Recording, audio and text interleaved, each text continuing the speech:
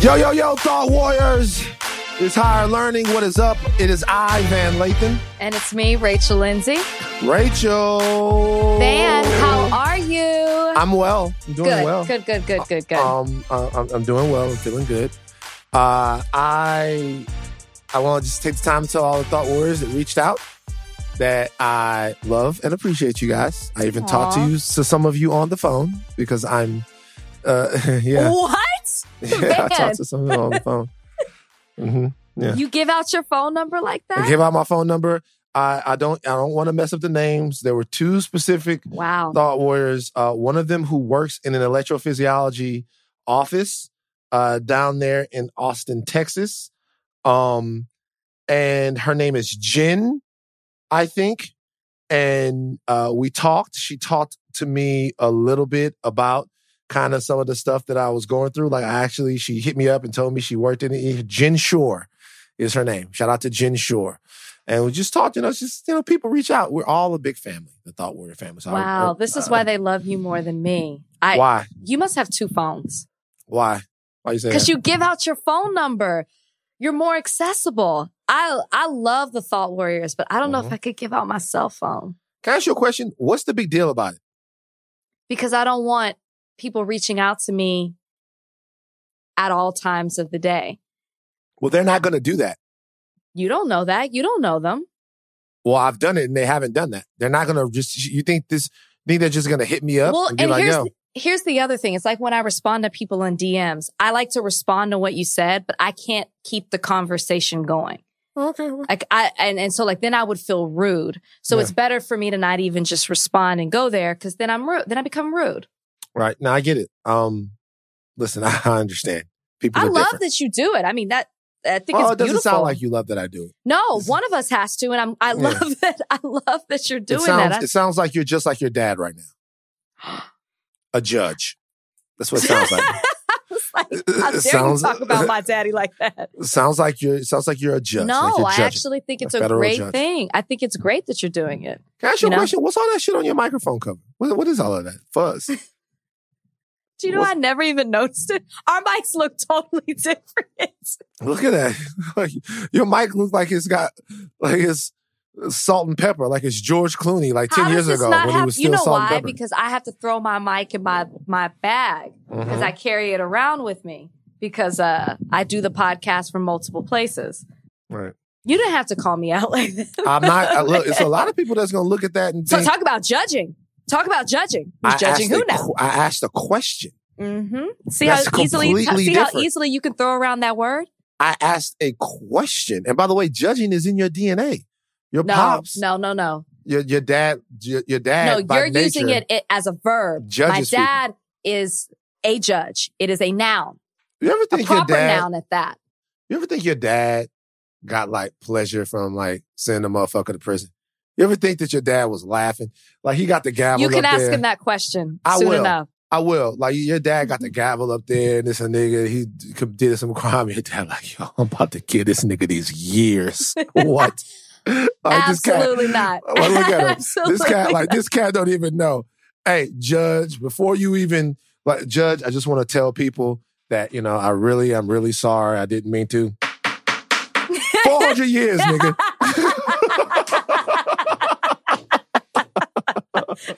Want to hear that shit? This is why we couldn't do it. We could not be judges.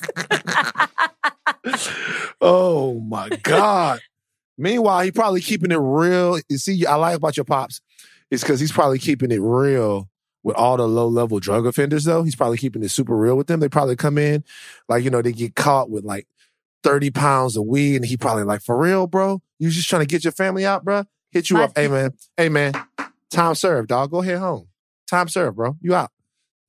I think a lot of people have a sigh of relief when they see that there's a black judge that is in the courtroom. He's the only one. He's the only one in that district. He's the only black federal judge in that district? In that district. He was the first, and he's still the only one. Wow. Yeah.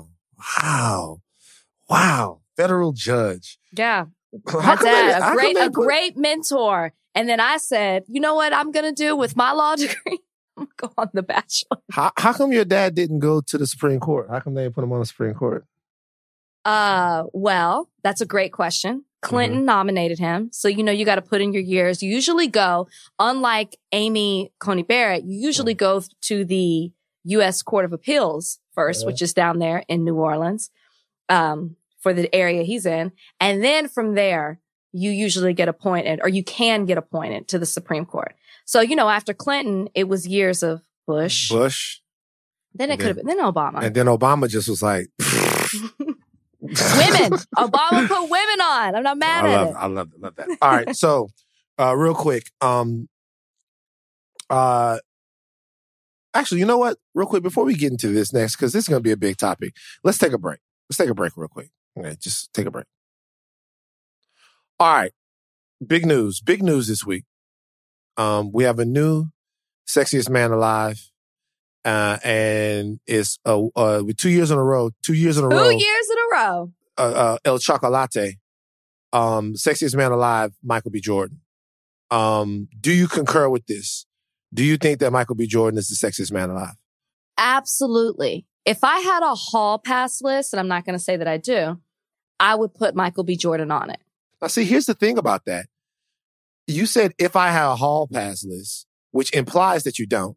Then you said, but I'm not saying that I do, which then brings up that it could be a possibility that you do. Doesn't everybody kind of have like a list? Like if I had permission, this might be the person. Right. So if you had permission, would you do it? Is the question. Ooh, I don't know. So if Brian, I don't know if I would. This is a great question. I don't know. So if Brian was like, let's say Brian gives you the permission, Brian goes, how do you say hall pass in Spanish? You're asking the wrong person. if Brian says, yo, you got a hall pass with Michael B. Jordan, sexiest man alive, pecs and abs and pecs, biceps and triceps, dips. If you had a hall pass with him, would you take the hall pass? I'm so logical. I think in my mind, I would say, why are you offering me that? Are you getting one as well? Am I supposed to permit you to do that as well? Because I couldn't get past that. You couldn't get past that. Why all of a sudden are you giving me permission to do this? What's happening with this? So you wouldn't take the hall pass? I don't know if I could. I joke around about it. Would you? So probably so. So if no, who knows about possibility? Right? But so if you gave Brian a hall pass, do you know who he would choose? Do you know who that would be? I feel like we've had this discussion before. Mm-hmm. Yeah, I remember. I think I remember some names. I think it was. I think I don't want to say the wrong name. Do you have a list? I mean, everybody has a list, but the guys' list is all the same boring people. It's all the same regular people. Yeah. I feel like your list would be a little spicy. I don't think it would be just like straight. Yeah, you got the same names on the list that everybody else, like Roseanne Barr. You know what I mean? Like, Joy. What list are we talking about again?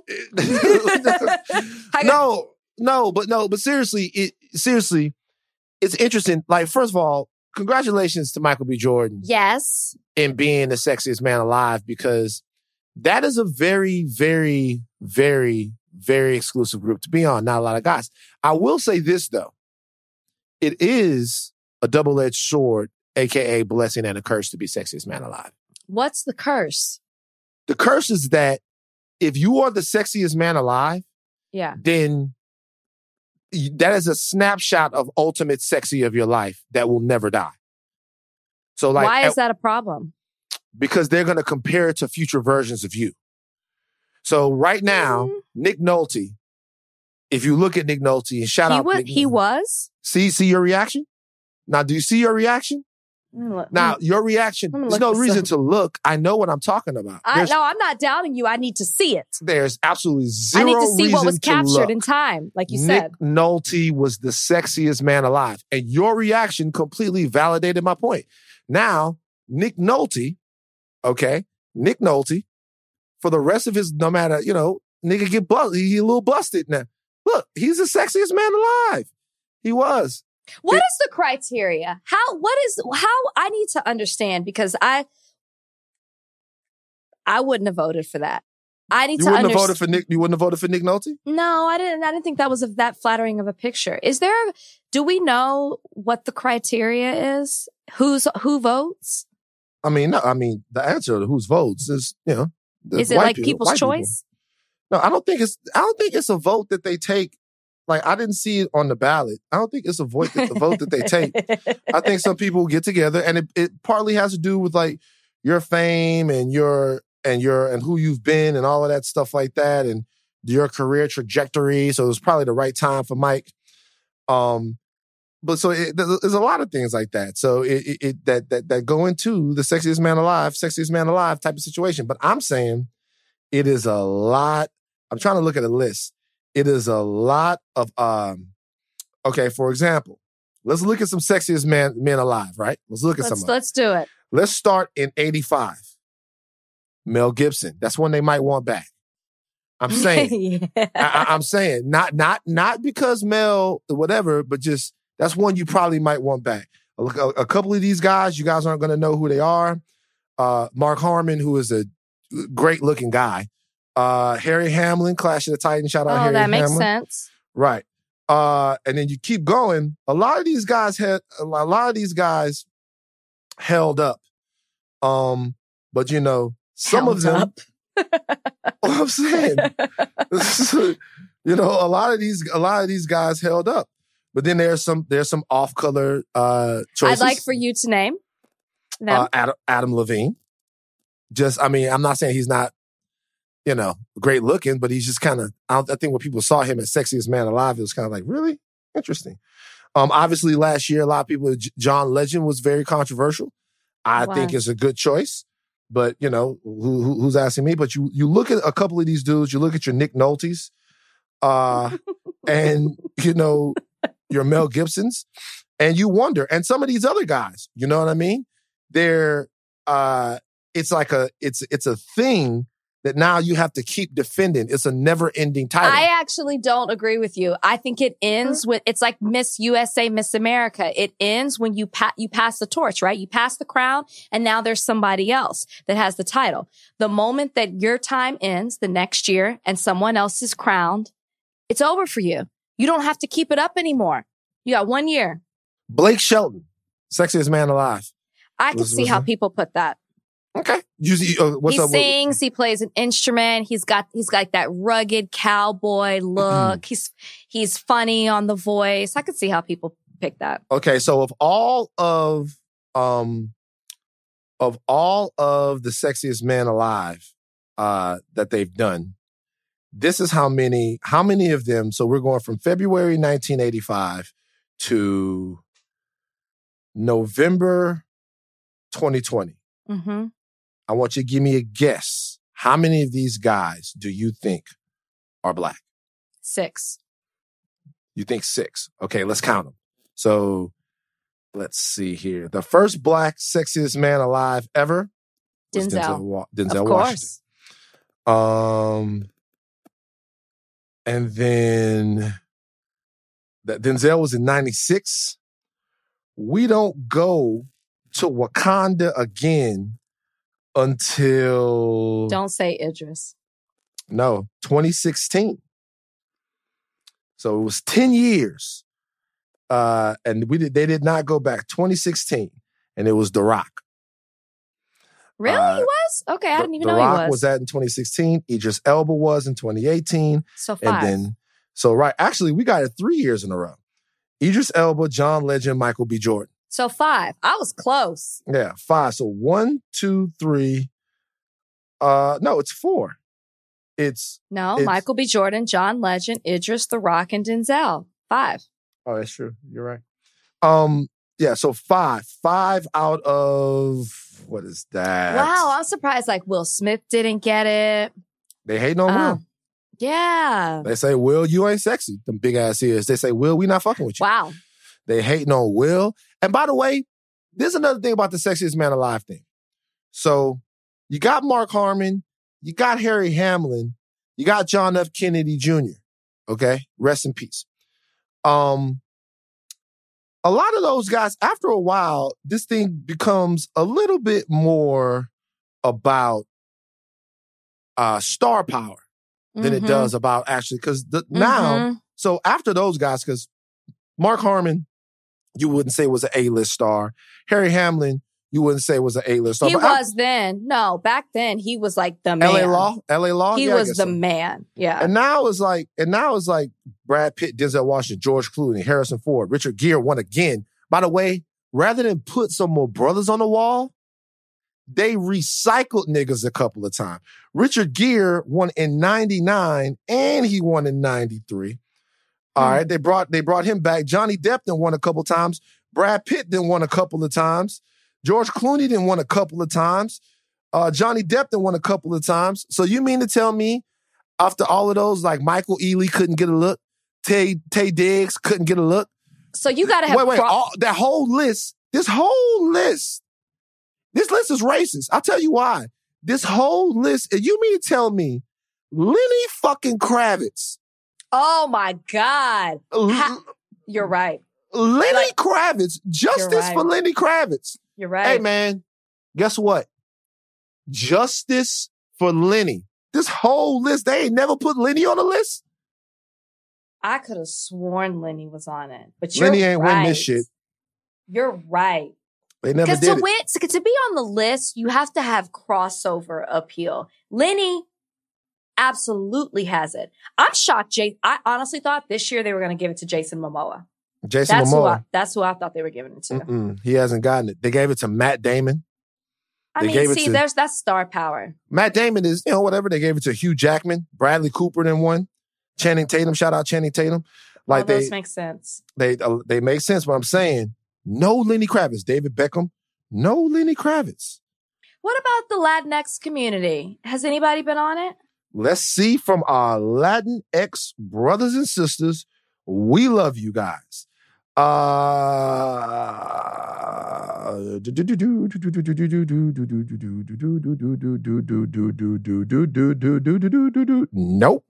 Not that I can see. Not that I can see. You never know if somebody is really of Latinx sort of descent and then they change their name or something like that. That used to happen back in the day sometimes. But no, I can't see. I don't see anybody of the Latinx community on there. No, that's Latinx pretty ridiculous because people. There's a lot of people that Antonio Banderas. Yeah, you know what I'm saying? El Ricky Martin. Oof. I'm just saying. That's all I'm saying. Look, People Magazine. Get it together. We're happy. Shout out to Michael B. Jordan. Well deserved. Well deserved for Michael B. Jordan. And also, it's just a very good indicator of where his career is right now. It's really an impressive time for young black actors. And, Mike is right there in that whole pack and like a super duper star. You know what I mean? Yeah. I read that he had just seeing if there were any Latinx people that were. It's just shocking to me. You're checking my work? Well, no, it's just shocking to me that nobody from the community has been picked. That's why I'm looking. Sorry. I'm not doubting you. I'm just shocked. Right. Okay. Wow. That's interesting. That's interesting, man. Interesting. You can go check my work like that. Now, big day for hip hop today. We'll know kind of who won tomorrow. Tonight is a versus battle between Jeezy and Gucci. For you guys who might be a little culturally challenged, who don't know, we're talking about Young Jeezy and Gucci Mane. Whop! This is something we never thought would happen. I'm going to make a parallel here for the people out there that might not know. Back in the day, how something like this would happen. Okay. Now, Jeezy and Gucci had a long-running beef. 15 years. 15-year beef. A beef that some people think ended up in a couple of people going bye-bye. Yeah. Okay. It was a real beef. And for them to put things aside to get together for a versus battle where they are going to be going back and forth musically, some songs that address some of the things that happened. Were you shocked when you heard that they were going to get in the same room? Yes. But it was twofold. I was shocked. I was like, what? Especially because it was supposed to be T.I. in the battle, right? It was going to be Jeezy and T.I. backed out. I'm not sure why, maybe for the purpose of this happening and for the greater good. On one hand, I was like, ooh, with all the violence that's happening right now that we've seen as of late in the hip hop community, it's really great and shows the power of Swizz and Timbaland that they're able to like bring this together and show that people can, you know, get along for the greater good. I thought that it was a big positive for the community. But on the other end, I was like, really? Because wasn't Jeezy just on the Breakfast Club saying that this wasn't going to happen? That Gucci was like, I'm not doing a face-to-face battle. Maybe it still won't be face-to-face. Maybe they'll do it separately. I don't know. It seems like they're going to be in the same room. I love to see it. I'm happy for it. I'm glad that 15 years and this isn't something that happened 15 years ago, y'all, and they just haven't spoken. This has been off and on. Like things have happened throughout the years where they have acknowledged each other and said that things like this would never happen. They would never talk. They would never get along. They would never work together again. So I don't know what they did to make it happen, but I love to see it. Let me tell you something. First of all, I just got a text message from somebody, and I could put somebody on blast right now, but I'm not going to do it. Why? You do it to me every podcast. It's not going to happen. It's not going to happen with this particular situation. But I can tell you guys right now. With something. You see, if you out there fucking around, the new rule for all of my friends. Oh. If you out there fucking around and then you hit me up and you get COVID, I'm going to light your ass up on this podcast. One of your friends got COVID? I'm fucking sick of it. Call this nigga. Where you at, bro? Oh, I'm on Bourbon Street. Next time I hear from him, hey, relax. I say a million Hail Marys for you. Love you to death.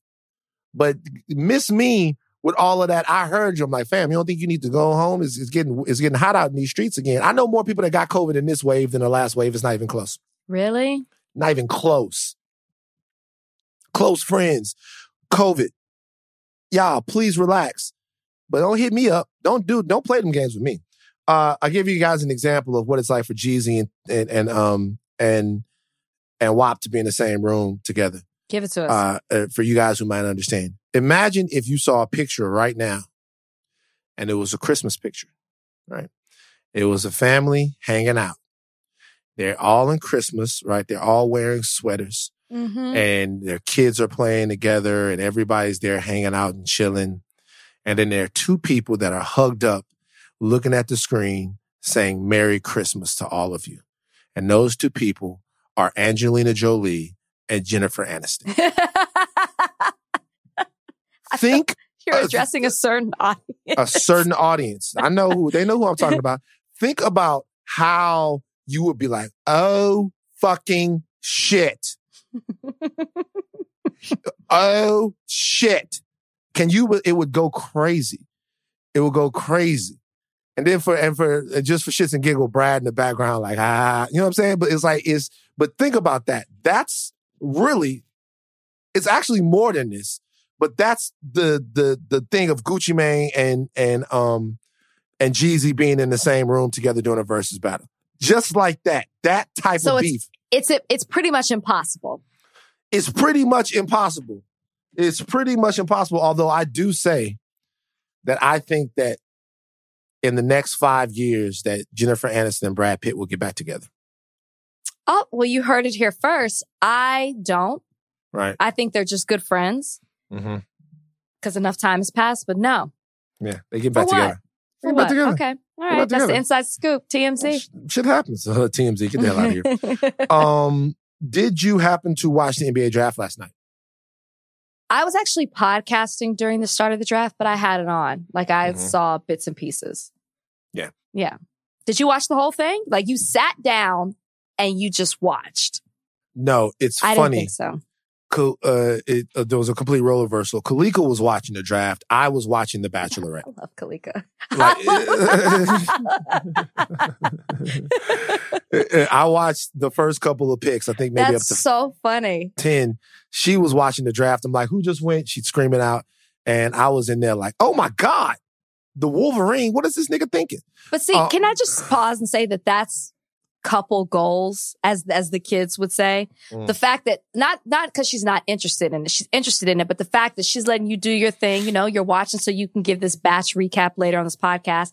And then she's communicating with you what's happening in the draft. I love that. Yeah, it's true. It's a beautiful thing. So, a couple of things about the draft that struck me was, number one, I felt sorry for the kids at the draft. I did. Because they didn't get their moment? Yeah, man. Like, I know that, we've done this, but I felt sorry for the kids at the draft, man. Even more so than the NFL draft, that they didn't get to walk across and shake hands with the commissioner and all of that. You didn't feel that way?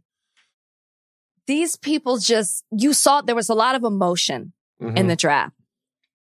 The fact that you've worked so hard to get to this place to hear your name called by the commissioner of the NBA, surrounded by your family. Some people, first rounders, guaranteed contracts. I think they'll be all right. I think they'll be all right without the pomp and circumstance of sitting at a table and walking across the stage and getting the picture taken with the hat on. I think they'll be fine. It's not like cameras weren't in their face. They still were able to conduct interviews and talk virtually to people in studio. I just think the bigger thing is getting your name called. Just going, just getting drafted, period. Millions. Like, bam, in a matter of seconds, you're a millionaire.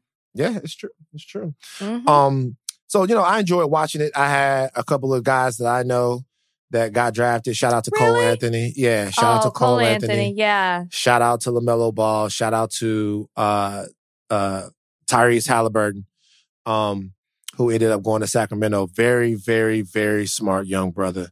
Very smart young brother, Reese. Happy to see him get his chance to go and play. Met him at the Nike Summit a couple of years ago. Great kid. Now, I will say this. Something else I noticed about the draft. What? I'll say this one time. Everybody got to get off LeVar Ball dick forever. LeVar Ball. Because of what he's been able to do. I don't give a fuck. Like, people, when LeVar Ball came out, people, we don't hate LeVar Ball. We don't like the way LeVar Ball does this. LeVar Ball just had two of his sons get drafted in the top 5 of the NBA draft. Whatever LeVar Ball was doing, guys, it worked. Agreed. Sitting there with that big ass grin on his face, with his gigantic children next to him. LaMelo looks primed to be a pretty decent NBA player. Lonzo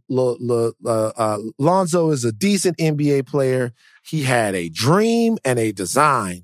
And whatever you say about him,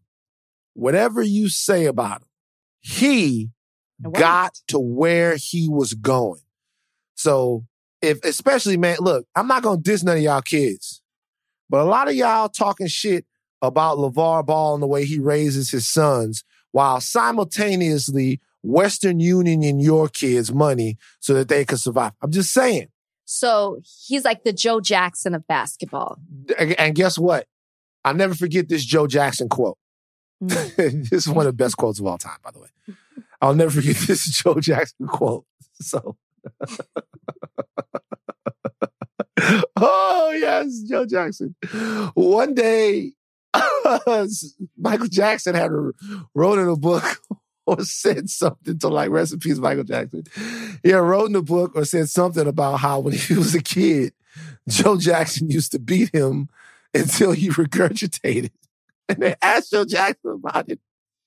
And Joe Jackson said, if that's so, then he regurgitated all the way to the bank. If that's what he said? Yes. He regurgitated all the way to the bank? Y'all, that is a heartless, cold man. Wait, let me ask you this, man. While you over there, let me let you gather yourself for a second. Let me let you gather yourself. That shit is so fucked up. He said he regurgitated. He didn't say regurgitate, by the way. He said he regurgitated all the way to the bank. Wait a minute. Oh my God. Let me God. ask you this question.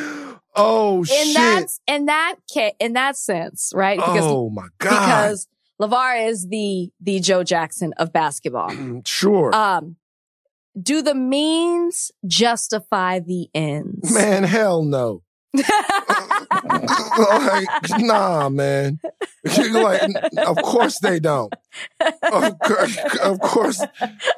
No, man. You could put all kinds of trauma and scarring on people. Obviously, we saw, how Michael's life and just a lot of dysfunction that went on. I can't say these things about the Ball brothers.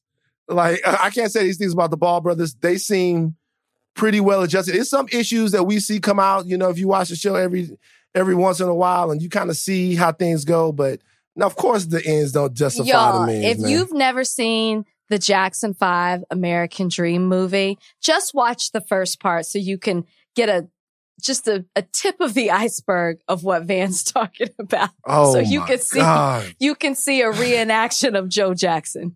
Joe, man, I'll tell you something. I could quote every lyric in that movie. Yeah, like that Joe Jackson regurgitated.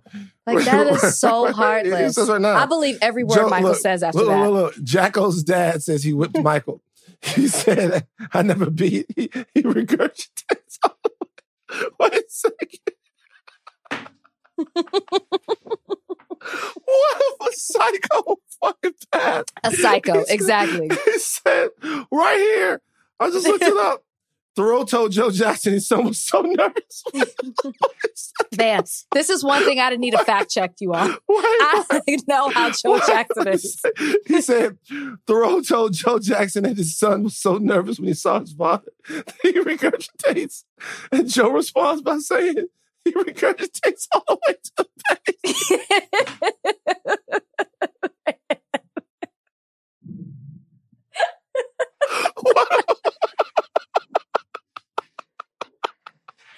Y'all. Oh, fuck. What not to do as a parent. I don't care if it does get you a whole Jackson 5. That is the most... Oh, man. I mean, that man is a monster. That man is a monster. Look, I'm not about to... I think Joe passed away? Didn't Joe pass away? Joe's dead. Joe's dead. Joe died. Wow, man. Woo! I gotta be honest with you. I think Joe died after Michael. Yeah, after Michael. Yeah, he outlived. Yeah, he passed away in 2018. Wow! Joe Jackson. Wow! Catherine is still kicking.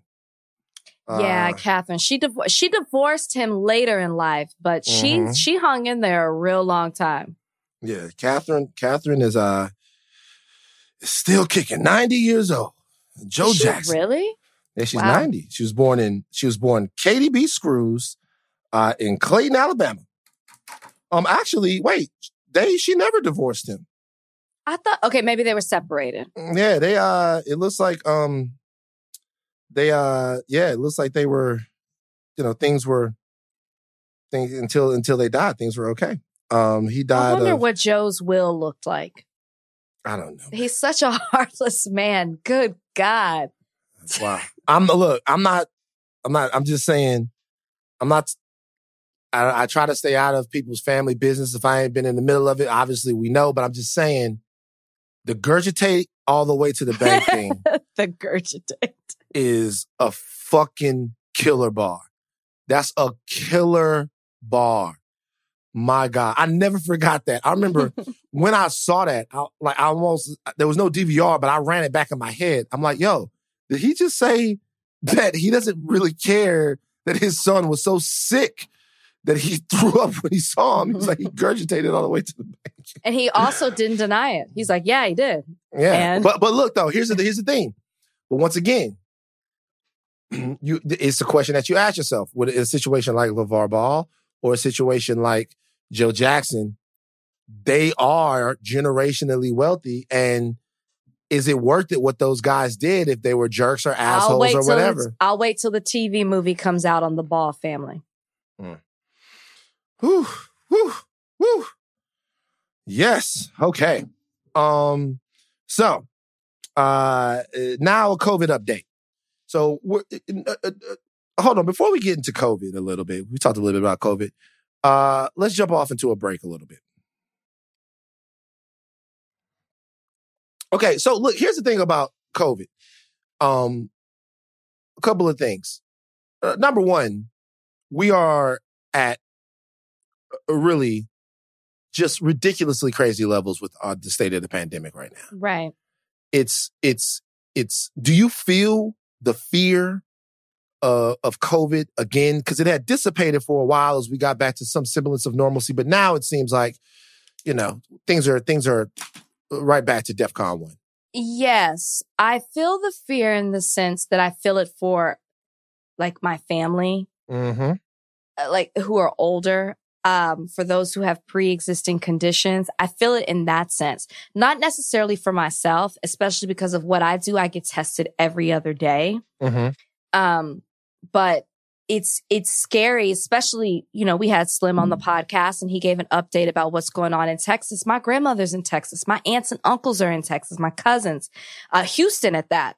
So it scares me for them. And this may sound a little selfish, but I feel like people will relate to me on this. I haven't seen my family in a year come Christmas. Not my sister, not my nephews, not my parents, my grandmother, longer than that for my grandmother. I want to go home for Christmas. I don't know if I can. Do you know what I mean? What if I get tested and then 2 days later though, but I caught it on a plane? You know what I mean?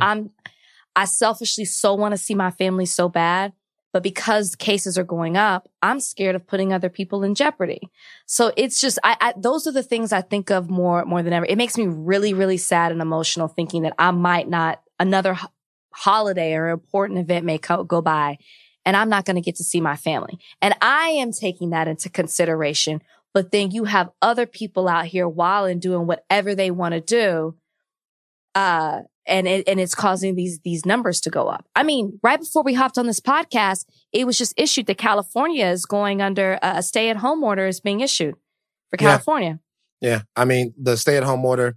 So it looks like we're going right back to, going to Walmart and buying groceries for 2 months and trying to thug it out in the whole nine. But the COVID news of recent is a mixed bag because there seems to be an end to the pandemic in sight. And the end looks like it's going to come via vaccine. You have the Pfizer vaccine that is showing incredible results. And then I think Moderna has a vaccine that is also shows 90+% efficacy. So the real tragedy of it is this. So if we had a cohesive society to where we were willing to listen to the science and willing to not do the things that would get everybody sick, we could really, really, really alleviate some of the pain and human loss that we're going to see between now and the time that everyone can take a vaccine. If taking a vaccine is something that you're comfortable doing, right? Right. For some of these, because of, quite frankly, to be honest with you, because of Operation Warp Speed, I think one of the vaccines already has 22.5 million doses ready to go. And those doses could be given before the end of the year. Wow. If the FDA is quick on the emergency authorization. So, permitted that those people don't grow an arm out of the middle of their head, you're looking at first quarter, maybe midsummer, to where you can have a large percentage of the nation's population having been vaccinated. Now, in a world where people did what they were supposed to do with the masks and the distancing and the not gathering, it could be a lot more painless than it is right now. But I just don't have any faith that people have the necessary self-control to not go out and kill other people with a virus that they might be carrying. Yeah, I mean, I know a lot of people who don't believe in wearing masks. You're right. We have now been dealing with this. We had pretty much the national shutdown since March, and we still have people upset over the fact that they have to wear a mask. And here we are in November. 8 months later? Why is it going to change? I think the struggle is going to be, let's just say that the FDA does approve this vaccination, and it's the one where there's these 22.5 million vaccines available. The problem is going to get people to take it, because even myself, as big as I am about like wearing your mask and washing your hands and being safe and all of that, I'm scared. I don't want to be one of the 22.5 million people taking the first vaccination. I just don't. Yeah. That terrifies me. So I think it's going to be convincing people that it's okay for them to actually do that. Yeah. I mean, I get what you're saying. If you don't trust the government and you think that this is a hoax, or you think that wearing a mask is stupid and that's just government control, then what are you going to think about a vaccination? You're not going to take it. So here's my thing about that. And I'd have to know more about the science. And that's why I think next week I would like to have a virologist or an epidemiologist on the old Higher Learning to explain to us the way the vaccine works and to demystify some of the situations around the vaccine for anyone who is skeptical of taking it. I think that's a very worthwhile conversation to have. Yeah. Here's the thing about me. If I take the vaccine and the vaccine works, then I don't really give a fuck who else decides not to take it. I would like for everyone to take it, but if people want to, I can tell you one thing. Everything comes with consequences, right? Everything comes with consequences. You see, if I'm in a school and I have my kids in the school and everybody's vaccinated for measles and your kid isn't vaccinated for measles, that's cool. You're an American. You have the right. But I also probably don't want your kids mixing around with mine too much if there's a chance even that they could get measles from somebody that's not vaccinated for it, even if they are. It's just a weird thing. And I think those are the cultural battles that are going to be fought. You have the freedom to not tell anybody that you have an STD. You have the freedom for it. But what you don't have the freedom to do is to have unprotected sex with someone without telling them. You actually don't have the freedom to do that. And so I think we're going to come into an interesting time, both culturally and constitutionally, about vaccines. It's interesting. Like, we all rely on science every single day. Like some people that are telling me about a vaccine, they can't tell me how a plane flies. Yeah. Like, if they can't. You get on the plane because you have to travel. Right. You know what I mean? And that's not to say these two things are the same, even though you can make an argument that they're the same when they're dealing with your personal health. I'm just wondering, at what point are we going to all come to terms with the fact that this moment that we're in, this moment of soul-crushing isolation and social dysfunction and poverty and economic distress, it has to end. And what are we going to be willing to do to make sure that it ends, you know? Yeah, no. I mean, I couldn't agree with you more. It'll be interesting to see what happens, especially during this, because now we're in the third wave of it, during this crucial time between Thanksgiving, where people, even though they're saying United Airlines and Southwest Airlines are saying people are canceling their flights. So it does seem like there are a number of people who are taking this very seriously. It'll be interesting to see what happens after Thanksgiving, when there are all these family gatherings and we see people together inside in close quarters, traveling to one another, and the effects after that. Because then we'll see what happens coming into Christmas. I mean, it's a wait and see thing. All I can say is, people, please, like, you see what's happening, 250,000 plus deaths. I mean, cases are, I don't want to say the wrong number, but the number of cases that are being reported a day, it's ridiculous that this is happening. And they're seeing a wave in numbers that they haven't seen since March. If even that, we're setting records since we first heard about the pandemic. Yeah. Yeah. And so the two companies... we have an administration who's not right now, who's at a standstill. There's so many people who need relief. I know we're talking about the health aspect of it. We're not even talking about the economic effects of it, the financial effects of it. People need relief, and the government hasn't issued relief since spring with $1,200 checks. I mean, people are really, really suffering right now. Yeah. If you want people to stay home, pay them to stay home. Listen, the reality, it's interesting. Like, so just so people know, the two companies are Pfizer and Moderna. They are the ones who have estimated that they'll have 45 million doses, enough to vaccinate 22 million Americans by January. So, that would probably be people in the elderly population who can tolerate the vaccine. And of course, frontline healthcare workers who you don't want getting sick, right. As they're caring for people. I guess, it's hard. It's hard. People talk about what they want the government to pay for, what they want the government to not pay for. Mm-hmm. I understand when people say that. You hear that argument all the time. They go, well, hey, I don't want my government tax dollars paying for somebody to not have to go to work, blah, blah, blah. Well, you know what? I don't want my government tax dollars to buy Predator drones. Mm. Like, I don't get a list of who gets killed by the Predator drone. I don't get a list of Predator drone targets. Mm-hmm. I don't get breakdowns of railgun technology that we might be buying or developing. I don't get a list of vertical takeoff jets and stuff like that they're spending money on, or fuel air bombs, or any of the other expensive toys that the Department of Defense or whoever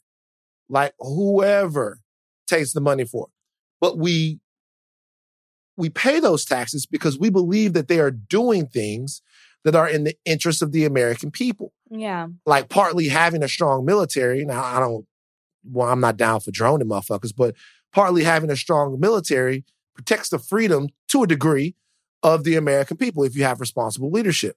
I don't think that there's anything that protects the freedom and prosperity of the American people more than feeding them when they are starving. Mm-hmm. So I don't understand the hesitance of the relief. I can't, even as a humanitarian issue, I just don't understand why the government slow walks that. It's just weird. It's all of it. I mean, because people have politicized public health. We've talked about this before. That's all it is. Like, it's just this, it's crazy to think of that, but people are questioning things. Government CDC has lost its credibility in all of this. It's insane what people are questioning or just like it's changing the definition of certain things when this is necessary to protect the American people. It's wild, but I feel you. Yeah, it's crazy. All right. Now it's time. Woo! You guys ready, Thought Warriors? It's time. It's time for the batch recap. Okay. Before we get into the recap of this week's Bachelor, we're going to take a quick break, and then we're going to come right back, get right into it. All right. I watched The Bachelor. Not only did I watched it last night, so it's fresh in my mind. It just happened. Okay. All right. Couple of things. Number one, you were right. The show is considerably less interesting to me now that Chip and Dale are gone. Okay, what makes it so not interesting to you? Because I just want to say this is the traditional format where you see a one-on-one date, a group date. There's some drama between the men that's apart from Tayshia, but then someone usually brings it to Tayshia or the lead, whoever it may be. And this is the format. You were spoiled with Claire and Dale. You didn't know what was going to happen each episode. That's not normal. They've had the same format for 18 years. The thing is that the thing that really turned me off about last night's episode is that this group of guys is the biggest bunch of punk ass niggas I've ever seen before in my life. It's a bunch of whiny, complaining, a bunch of weirdos. Chasen, this guy is a weirdo. Yeah. He's a weirdo. He went Wolverine and then pulled out fake claws. He did that shit on TV, my dog. Yeah. My nigga, on TV, they called me the Wolverine. And he was serious when he said it. And what's even worse, Van, is that a producer told him to do that. Like, hands down. And he did it. That's what's even worse. It's not like he thought of that, which is still bad. Someone was probably like, oh, you should do this. And he was like, okay, I'll do it. Right. That's how he talks. And then I'm watching him against Ed, right? The guy that's carrying the baby around. Carlos. Carlos is his name? That's not Ed? Ed, but the baby's name was Carlos. Oh, the baby's name is Carlos. He did a Hangover reference. Right, exactly. Yeah, baby's in the coffee bean, whatever. So I'm watching him and they're having this conversation and it just puts me in a weird place of wanting to smack this man's mouth as he's sitting there talking. And then that's the same. And then on top of that, he bitched out later on in the wrestling shit. When he bitched out in the wrestling shit, they should have kicked him off the show. I'm serious. They should have kicked. He should have been kicked off the show. He did not have a shoulder issue, is what you're saying. Ed did not have a shoulder issue. Look at his shoulders. His shoulders are fucking huge, bro. Like, look at that man's shoulders. You can tell he lifts. He lifts a lot. He got scared. He punked out in front of. I should use the term punked out. He punked out in front of everyone, and Chris just gave him an out. I'm like, yo, no, man. They like oil. The damage was done. For me, it was over. Well, no, for Chris was like, fine, this is your funeral. The damage is done. The fact that you just punked out, everybody knows what's up at this point. It's embarrassing. Yeah, it's definitely embarrassing. I feel like all the black guys, except for the little biracial dude, are taking a back seat. It's like they're just. I mean, Tayshia is essentially like driving Miss Daisy, putting the black dudes in the back seat. Like, this is like I'm telling you, this is like Bachelorette 1955. You know what I mean? It's like the brothers is really taking it on the chin in this show. So the biracial one you're talking about is Ivan. Ivan. I feel like Riley's getting some attention. Easy's getting some attention. Maybe a little bit, not really that much. A little bit. Not really that much. It was about Mustache Boy who cut his mustache off, which, by the way, is the best thing Tayshia ever did for anyone. Because he actually did look kind of like a suave-ass guy after he cut the mustache off. But before, he looked fucking terrible. It was like Deliverance or something like that. He looked really bad. But overall, I think, you know, the episode was annoying to me because it just didn't seem as if, to me, that there's enough between her and the guys. It seems like Claire's thing was so many guys that seemed like they were head over heels for Claire. And there were so many guys that seemed like they were having connections with Claire. Really? To me, it seemed like these guys really were into Claire. You know, Lyman and some of the other guys, it seems like they built real connections. Blake, Jason, Dell, that was it. But like, they at least liked her. In this situation, it really seems like Tayshia is kind of just a placeholder, and these dudes are just kind of doing the most between each other. And then they try to play my man. They try to play Bennett. They were asking with the competition. Bennett. Yeah, they're asking Bennett, and that's why I love what Bennett did, man. Shout out Bennett, bro.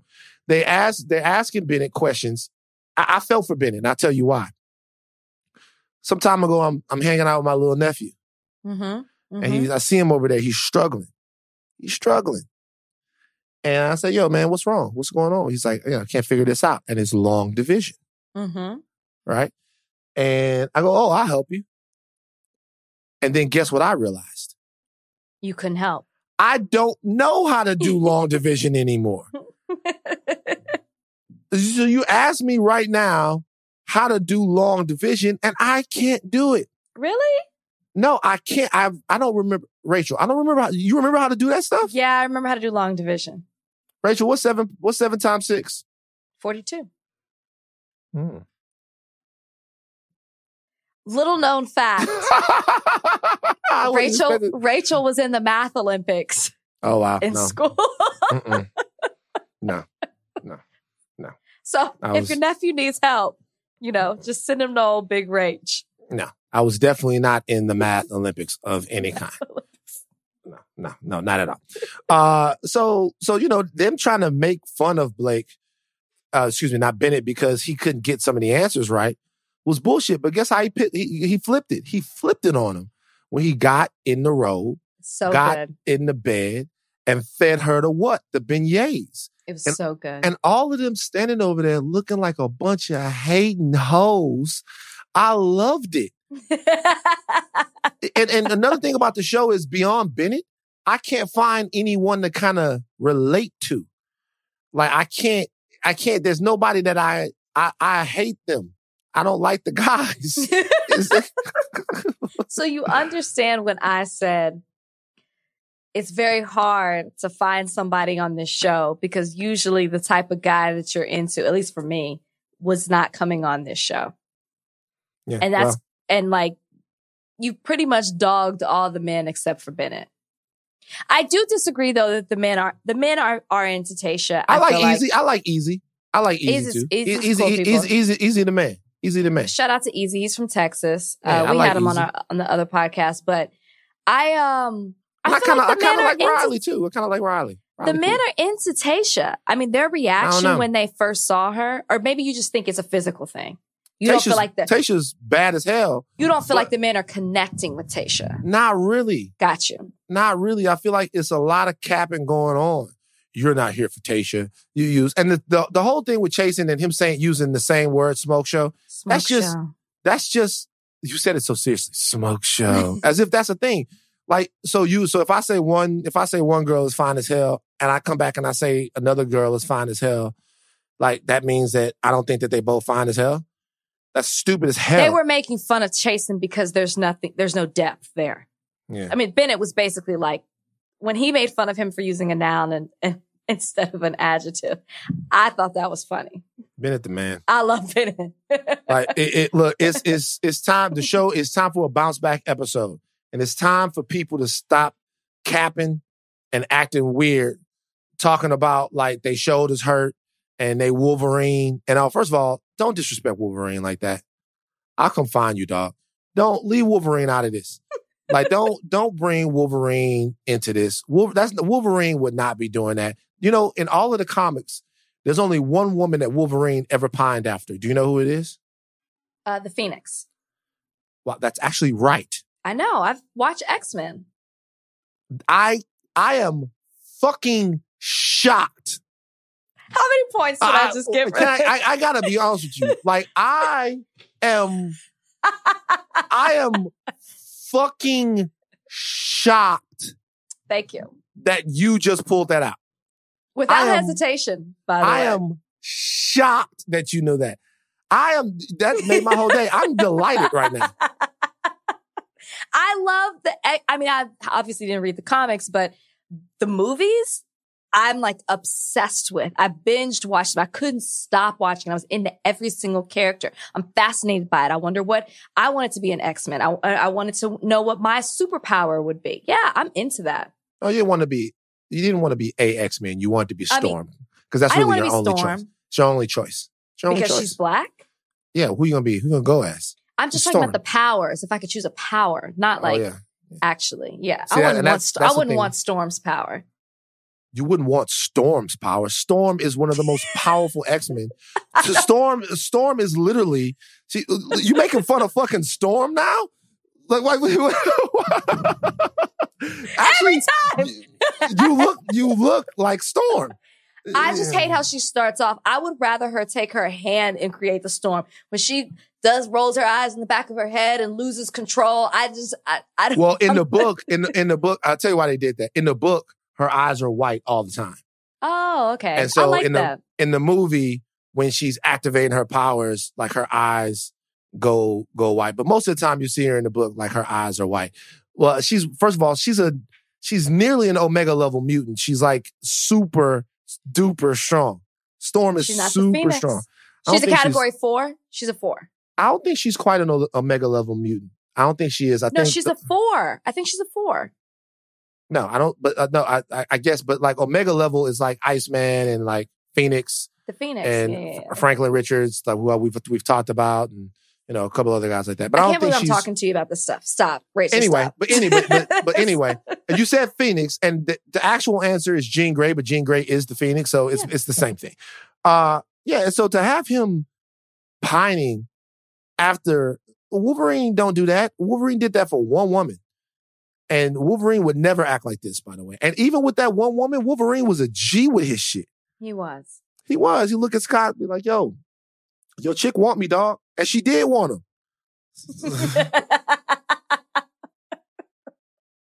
Come on, Chase. So you're turning a bit on The Bachelor right now. I need a better episode next time. I need Tayshia. What do you need to see? I need to see, a little bit more. I need to feel it. This is supposed to be a love story. It's supposed to be a love story. And it's kind of like, I don't know. It's like Dancing with the Stars a little bit. Like I need to feel it. Come on now. Come on, Tayshia. The men don't get better. The men don't get better in the next episode. Well, we'll see. We'll see. All right. It is mailbag time. Let's hit it. New voice on mailbag today. Jackson, Second Degree Safan, is going to do mailbag. So, Jackson, whenever you're ready. Okay. First question from Josh Connor. 2-part question. Do you have a favorite GIF or /meme of yourself? And is it acceptable to use GIFs or memes of yourself in casual text conversation? First question is yes, I do. Second question is... You have memes of yourself? Yeah. Oh. I was on television every day for 9 years. Okay. Get me right. Yeah. I'm sorry. They're definitely GIFs and memes of me. And with the whole Kanye thing too. So, yes, I have a favorite, and no, it is not appropriate to use them. You the biggest fucking douchebag in the world if you do that. Do you have GIFs and memes of yourself? Wait. What's your favorite one of yourself? What are you doing? One where I'm holding my notepad at TMZ, and Harvey had just said something, and I looked at him and went, and then looked back down at the notepad. It's just a good GIF. Do people send you GIFs of yourself? Yes. Yeah. So my favorite one of me, yes, I have them of me. My favorite one of me is, it's just me, but I'm talking to The Bachelor, whose season I was on, and I was like, I love sports, but I don't play games. Ooh. It's a tum-tum line when you try to disrespect DSR, Dirty South Riders. Shout out to Dallas, Texas. Oh, Jesus Christ. Last week or this week when we had Slim on. Mm-hmm. Yeah, that's a line. I took that line from him. But yeah, that's my favorite. I do not use my own GIFs. I barely use GIFs or memes, but I don't use my own. But people do send them to me. Okay. Okay. People send them to you. You don't use them. All right. Now, next question, Jackson. From Nikki San Pedro. What do Van and Rachel want for Christmas? Man, mine's easy. I already hinted to it on the podcast. I want to see my family. I want to see my parents. I want to see my nephews. I want to see my sister, my brother-in-law. I want to get down to Houston. I want to see my grandmother. Like, family's important to me. And, like with my new work schedule, I never have time, and so it's just important to me that I'm like a year. It's crazy for me to think I haven't seen my people in a year. So for me, it's just family. I just want to be able to get to my family in a safe way. A burner doodle. A what? A burner doodle. I'm gonna buy for myself for Christmas. Half Burmese mountain dog. Burmese mountain dog. Oh, you're getting a dog. I don't know what you were saying. Half Burmese mountain dog. Half poodle. Gigantic, lovable pal to help me de-stress. I'm gonna take him around. He's gonna be my very best friend. Oh my I'm gonna hang out with him, and we're gonna go. And I need a goddamn dog, because God damn it, times are tough. I actually, before you do that, I'm gonna bring you Copper. No, I don't want Copper. No.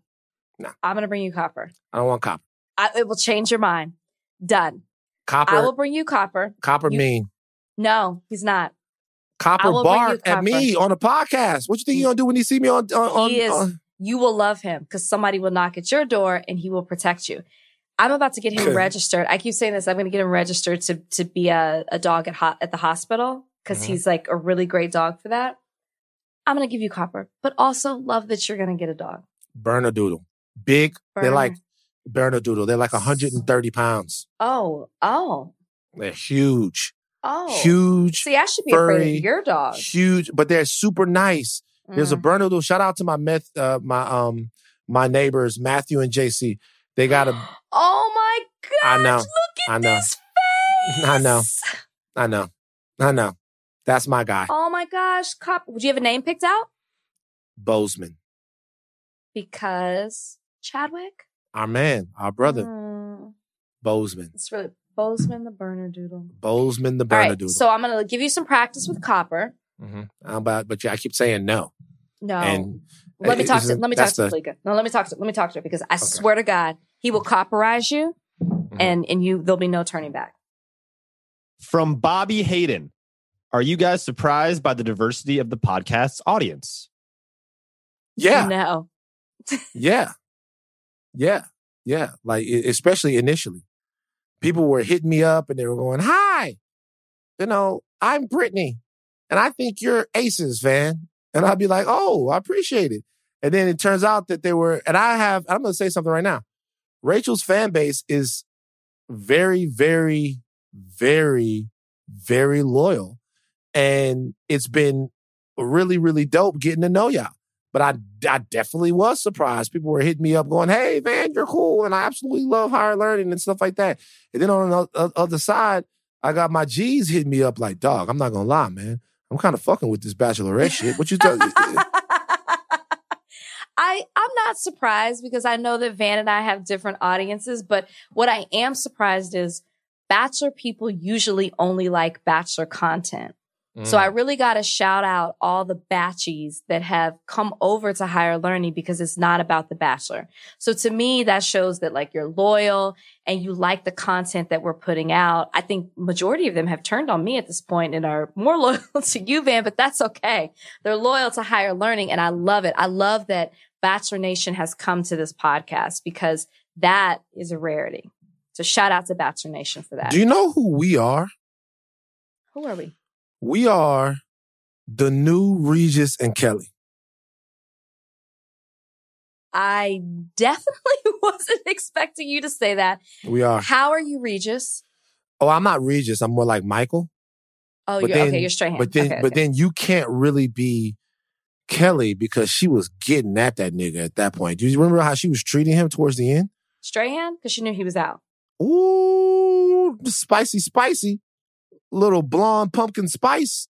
She was giving that man that work. Remember that time they were on the show and she goes, yeah, this story about divorce. I've never been through a divorce. Nigga, you got divorced. Or why don't you tell the people? I'm like, God damn, Kelly. Kelly hates The Bachelor, by the way. Why? She's just like, it makes women look dumb, helpless, weak.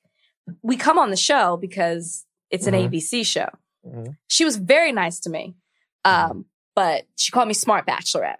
But she hates the show. And she dogs it. So Kelly cool, but relax, Kelly. Relax. Kelly, just calm down. All right. Last one. From Kyle Foshi. That's Fauché.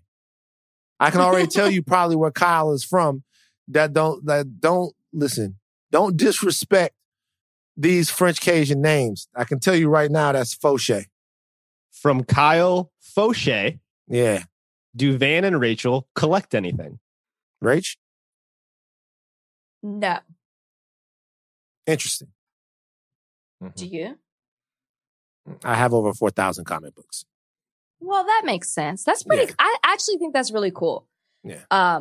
What do you have one what's They're back in Louisiana though. Okay, but do you have one that's worth a lot of money? And if so, how much? I have a couple that are worth a lot of money. I have the first appearance of an X-Man named Bishop, which is really not worth that much money. I thought it was going to be worth a lot of money, so I bought it for a lot of money, but it never really went up in value. I have, for a long time, me and a couple of friends of mine had an X-Men #1.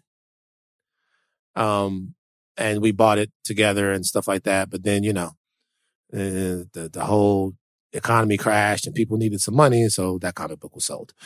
I have a lot of them. I have a lot of valuable Spider-Mans from the late 80s and early 90s. But like 5 figures, 6 figures? I don't know. I'd have to check.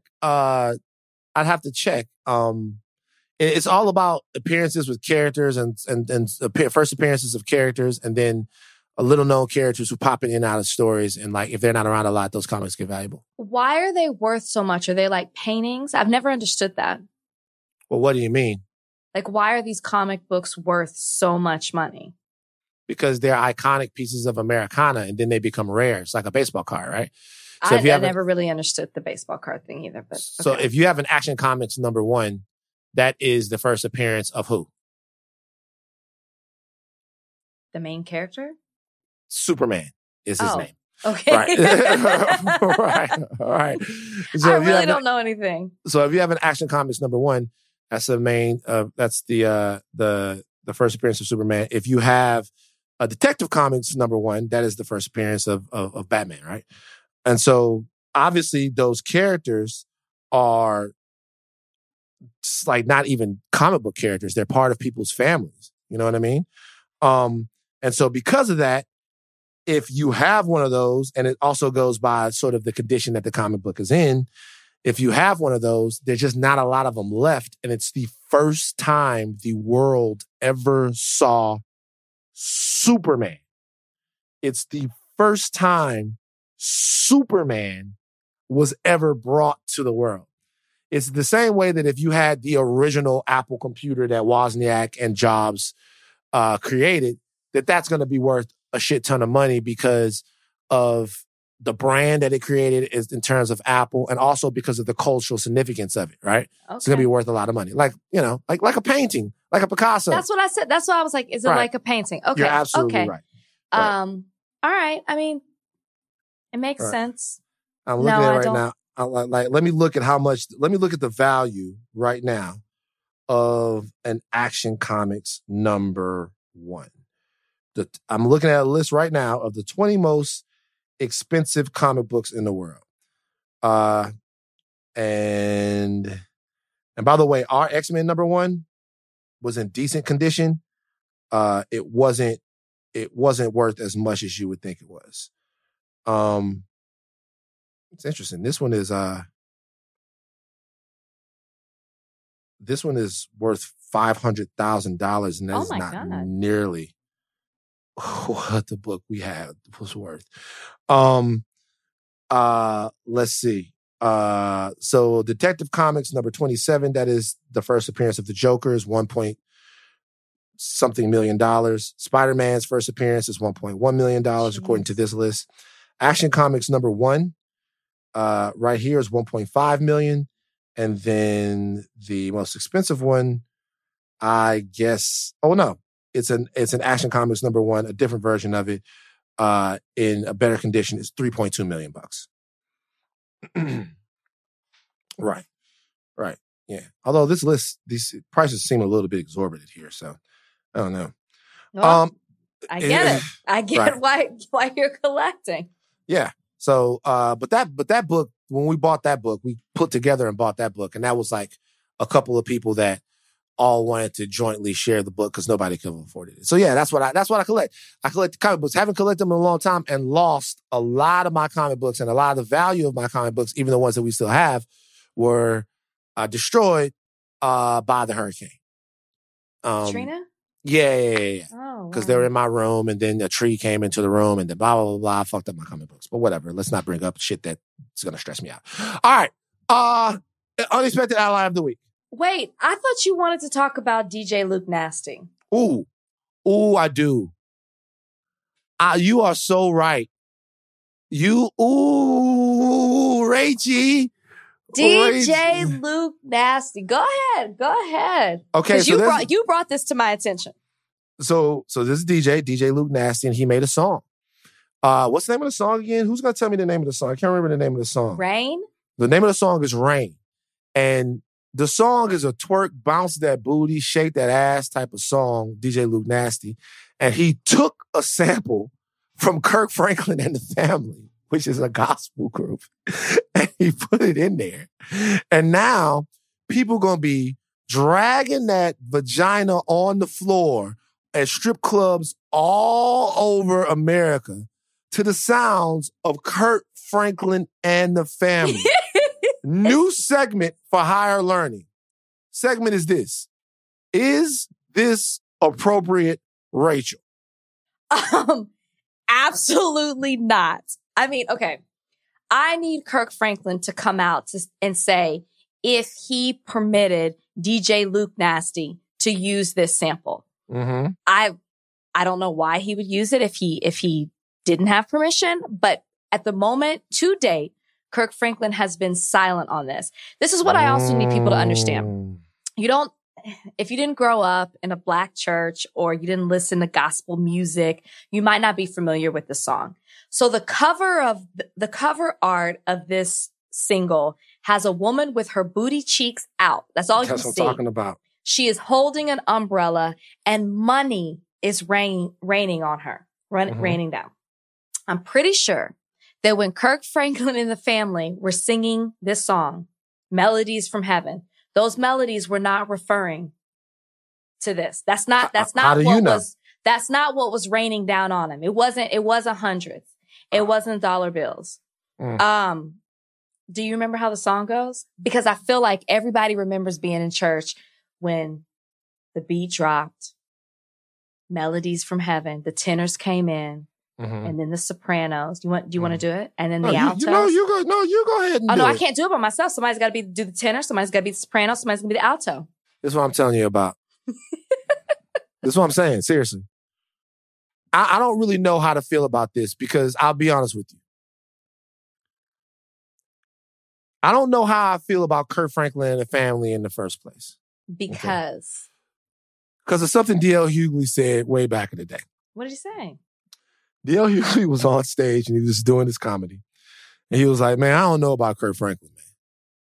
He was like, Kirk Franklin gonna mess around and curse one of these days. I don't know if that's gospel.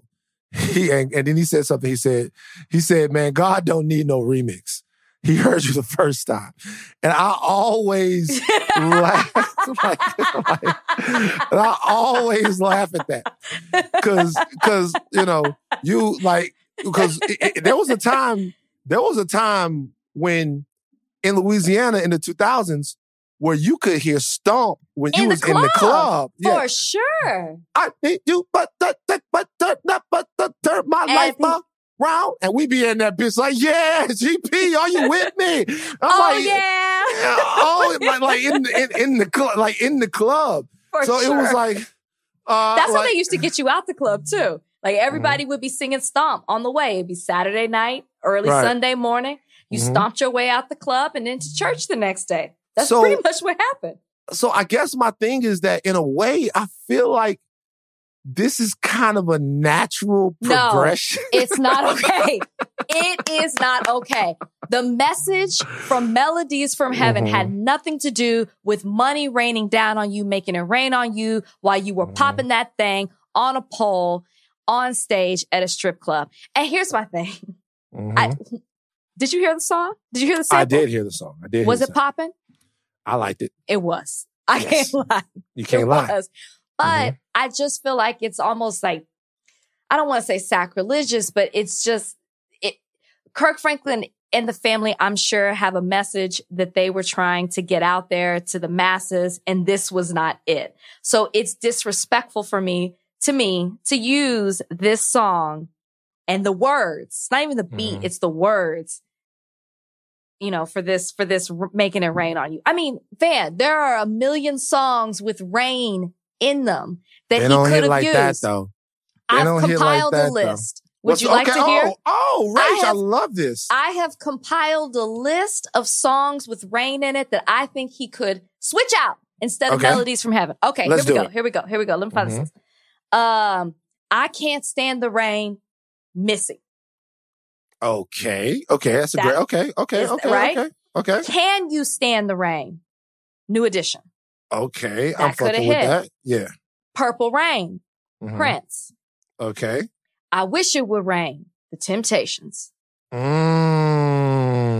It on the Rain, Milli Vanilli. Kind of want to stay away from them, but I get it. Candy Rain, Soul for Real. That's the one that I think hits the most. That song goes hard. Like, dun, dun, dun, dun, dun, dun. Come on. That's the one. Boy, I just even thinking of that song, I think about ninth grade, man. Music is so crazy crazy. I used to love that song, man. But okay. But see how it took you back to a memory? No, I stopped there. I stopped after Soul for Real. I mean, everything else is like that. That's like the soulful music, whether it's Motown, R&B, hip hop. That's the list right there. Any of those would have been better than Melodies from Heaven. Because all he sampled was the Rain on Me part. Yeah. That Soul for Real would have hit. The Soul for Real would have hit. But look, he got what he wanted though. DJ Luke Nasty. I want to talk to DJ Luke Nasty here on Higher Learning. Let's ask him to come on. Let's ask him to come on and see if I want to hear the explanation for taking the church to the booty club. I'm telling you, I want to see what he's saying. Has Kirk sampled hip hop for church? I can't remember. I'm sure he must have, but I know that he samples. You know, he doesn't sample, but he does like hip hop dance, like Hurt. You know, he'll be up there, he'll be Millie rocking, and he'll be doing all of that stuff. And you know, those songs don't come. That's fine. I guess, but like like some of those songs that the dances come from aren't the best songs, right? You know? But it's just a dance, right? Like you're taking the lyrics of Melodies from Heaven, and you turned it into a strip club song, and you know this is going to be played. Because it is, and if you're not familiar with Kirk Franklin and the Family, because this is early 90s when this song came out. You might not know. You don't even know. Yeah. Rain down. All right, let's getting it. Look, let me tell you. By the way, I just checked the value of these X-Men number ones because I thought that we got swindled. But I had to remember the grade on our book. And because we sold that book for like $15,000. And I had to remember the grade on the book. Because I'm like, yo, these niggas got $725,000. I was about to have to make some calls. I still know who I sold the book to. But, you know, the grade on our book. It wasn't in good condition? It was in okay condition. You know, it was in okay condition. But we had an X-Men number 1 we put together. Okay. DJ Luke Nasty. Can't wait till you come on here. Nasty ass Luke. Do you have an unexpected ally of the week? I do. Hold on, I thought I had it on here. Hold on. Okay. His name, my ally of the week, he is the Secretary of State for Georgia. Republican. A Republican, yes. Name being, I just lost it. He has a last name that I cannot pronounce, but Brad Raffensperger. And that might not be how you pronounce it. But basically, long story short, I'm giving him the unexpected ally of the week for doing his job, right? Doing his job. That's it. Properly making sure the election is properly handled, legally handled, counting every vote, and not basically succumbing to the pressure that other Republicans are placing on him, which he so rightfully so called out, like Lindsey Graham. He might have named some others that said that they were trying to pressure him to throw out votes. And he is a Republican, and he is calling out other Republicans because he is trying to do his job, which the last Secretary of State for Georgia did not do, which we know, who is now the governor of Georgia. So shout out to him, not just for doing his job, but for calling out those who are corrupt and are trying to make him follow suit. It wasn't him specifically, but my unexpected ally of the week was the same thing. It was a gaggle of like a whole globule of people. I've been watching different election officials that might not be Democrats on different news sources all over the country. And it's been refreshing to see, and I'll tell you why. I'm not going to relitigate the differences between Democrats and Republicans right now, but it's refreshing to see because there are some people that care about the processes that make America what it is, or more to the point, make America what we're trying to make it. And to see these people, election officials in Arizona, election officials in Georgia, election officials in Michigan, all over the place, actually do something that a lot of the rest of their party won't do, which is stand up and put the country before loyalty and placating President Trump has been something that in, a weird time gives you just a little bit of hope that maybe there's some sort of way that we can be a better nation at some point. So it wasn't someone specific, but I'm glad you pulled out a name. But all of those people that are committed to doing their jobs. I saw somebody that I saw a Twitter thread. And the Twitter thread was from a gentleman in Georgia who was a local election official. And he was showing all the people that had worked so hard in order to make sure that this election was fair and this election was accessible to everyone.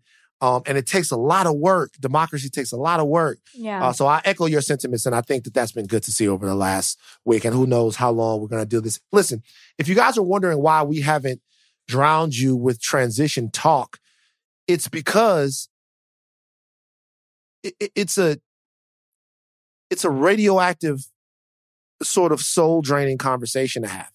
Here's the reality. The election is over. It's been called.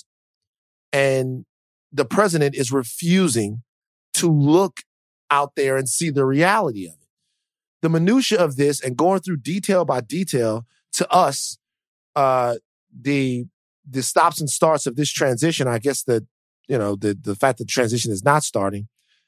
Every time people are doing this and acting like this, to me, it leans credence and credibility and gives attention to the president and the way that he's acting. Yeah. At the point that something happens that we really have to be abreast of what's going on, we will be sure to have these conversations, will we not? But as long as all the legal challenges are being thrown out of court and states continue to certify or begin to certify, we are going to do what the rest of America should do, which is move on from the Trump era. Right. And that's all that we have to say about that. Agreed. We will see you guys next week. Yep. I am Van Lathan. I am Rachel Lindsay. Take your thinking caps off and do not stop learning. We will see you guys after the week.